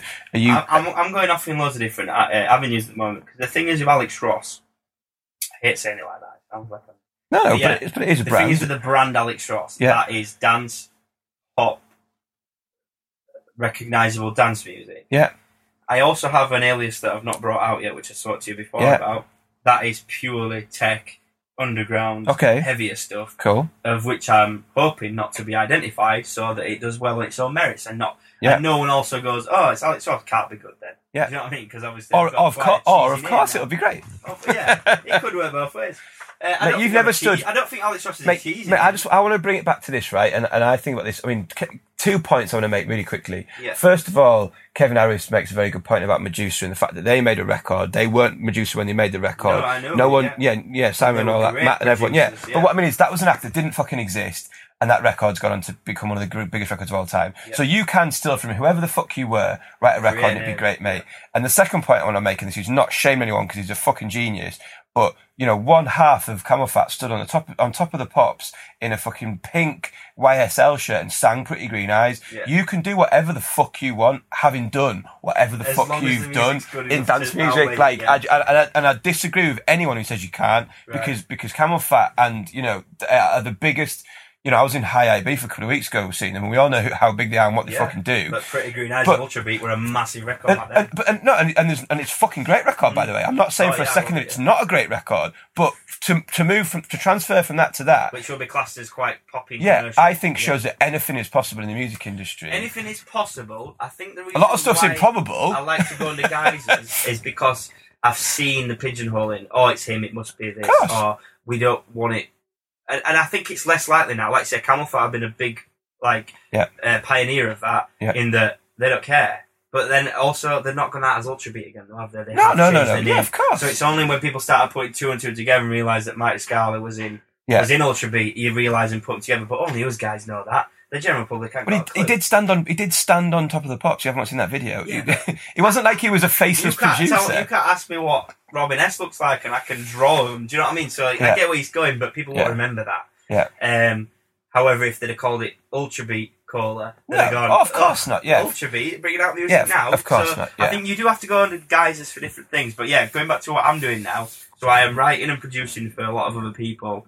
A lot of stuff that's, like I say, mainly like for other DJs and stuff that don't make music. Yeah. I'm also, I've got there's me. I write a lot now as well, so I'm lyrically writing a lot, and I'm working with a really talented singer called Cameron, who was on Close Enough, my new single. Go have a listen right now. A little cheeky plug.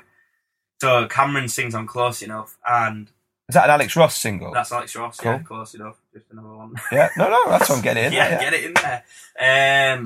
And we're going to be called Mad Moon, we've decided, and we are just writing music that we like. It's not dance music.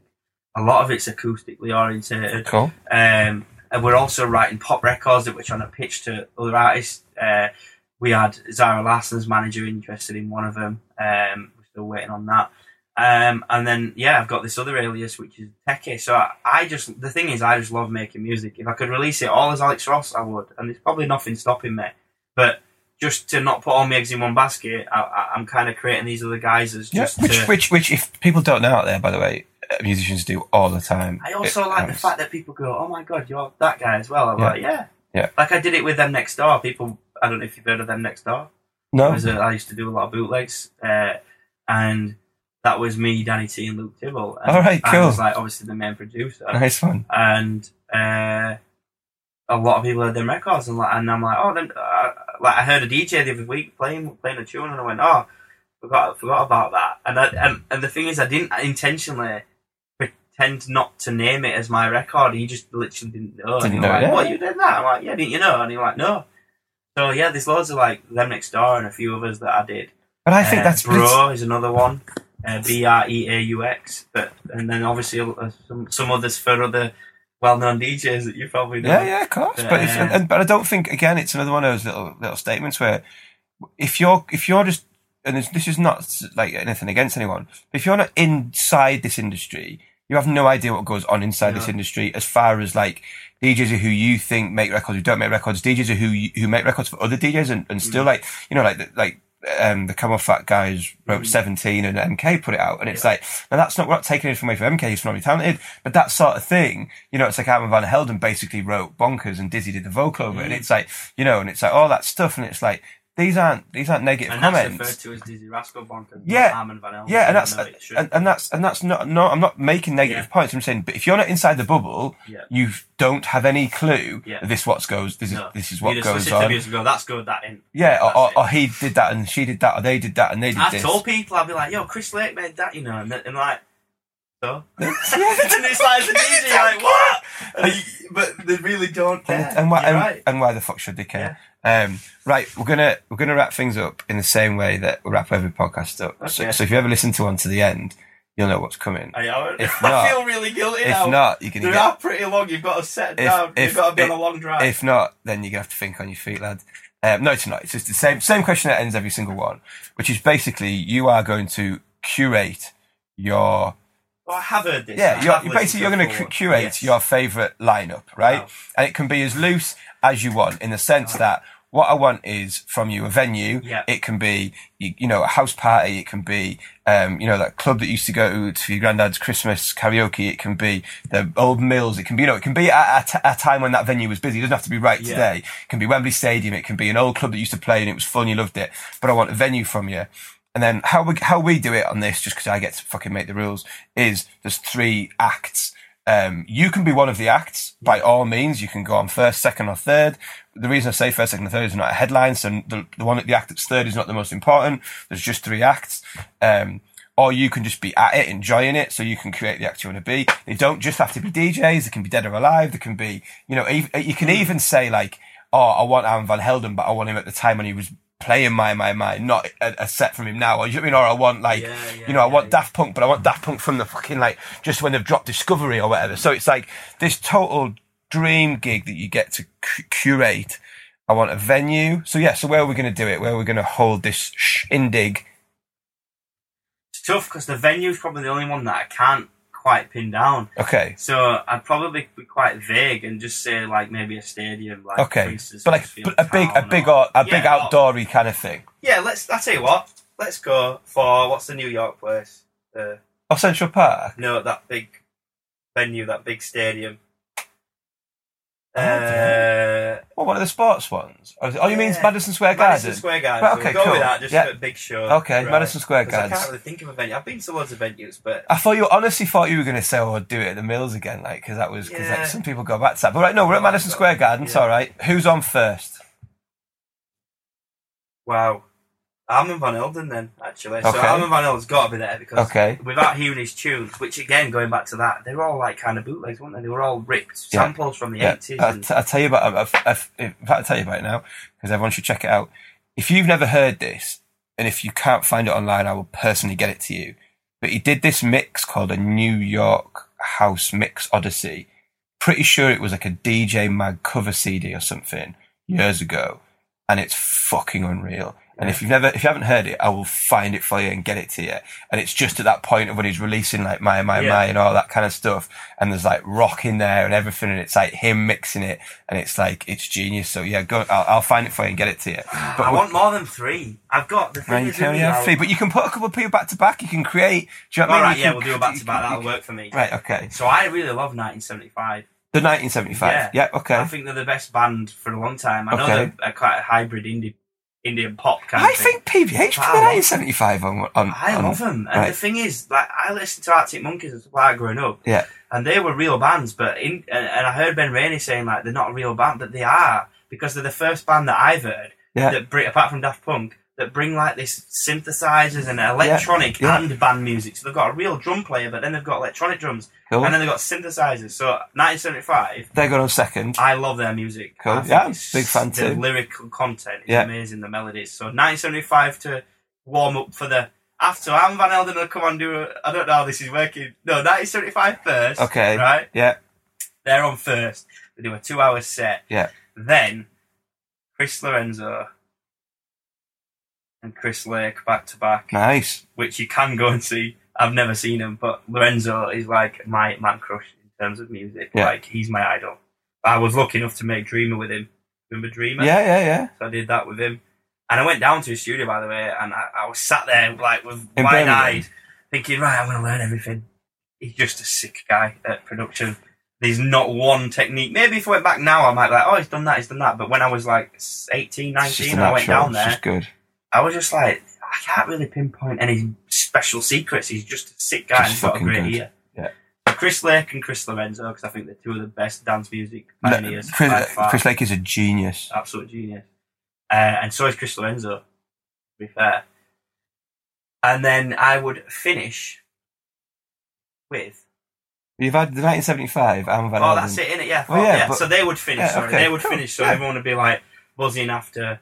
Oh, then it would be Armand Van Helden after to warm down. Cool. And play all the classics. But yeah, I think that's who I'd go with. And there's so many other artists and producers that I'd like to put on. Of course, mate. It's not like, I think the thing is with this question is people would give a different answer fucking 10 minutes before, an hour later, the next day. You just sprung it on me. Yeah, but there's something nice about there is something nice about the fact that most people have asked weren't expecting it. And if you ask me right now, it is Chris Lane. And there's something nice, and like the thing that like DJs have all the time is they've heard something through the day, they've heard like there's something else has just dropped in their head, and but there's something nice about just getting that like that kind of like spontaneity of the answer. Right, well, Alex Ross, it's been a delight. Anyone go and check out that new single. It's called Closer. Go and stream. Don't bother streaming Dreams because you won't get any money from it, but go and check out that. And check out the Pitbull. If you want to listen to my musical archive, it's The Hymn, Unstoppable, Pitbull Only Wants to Know, Close Enough, Alex Ross, that's the newest one. Go and click those. Keep an eye out for Mad Moon, which is me and this other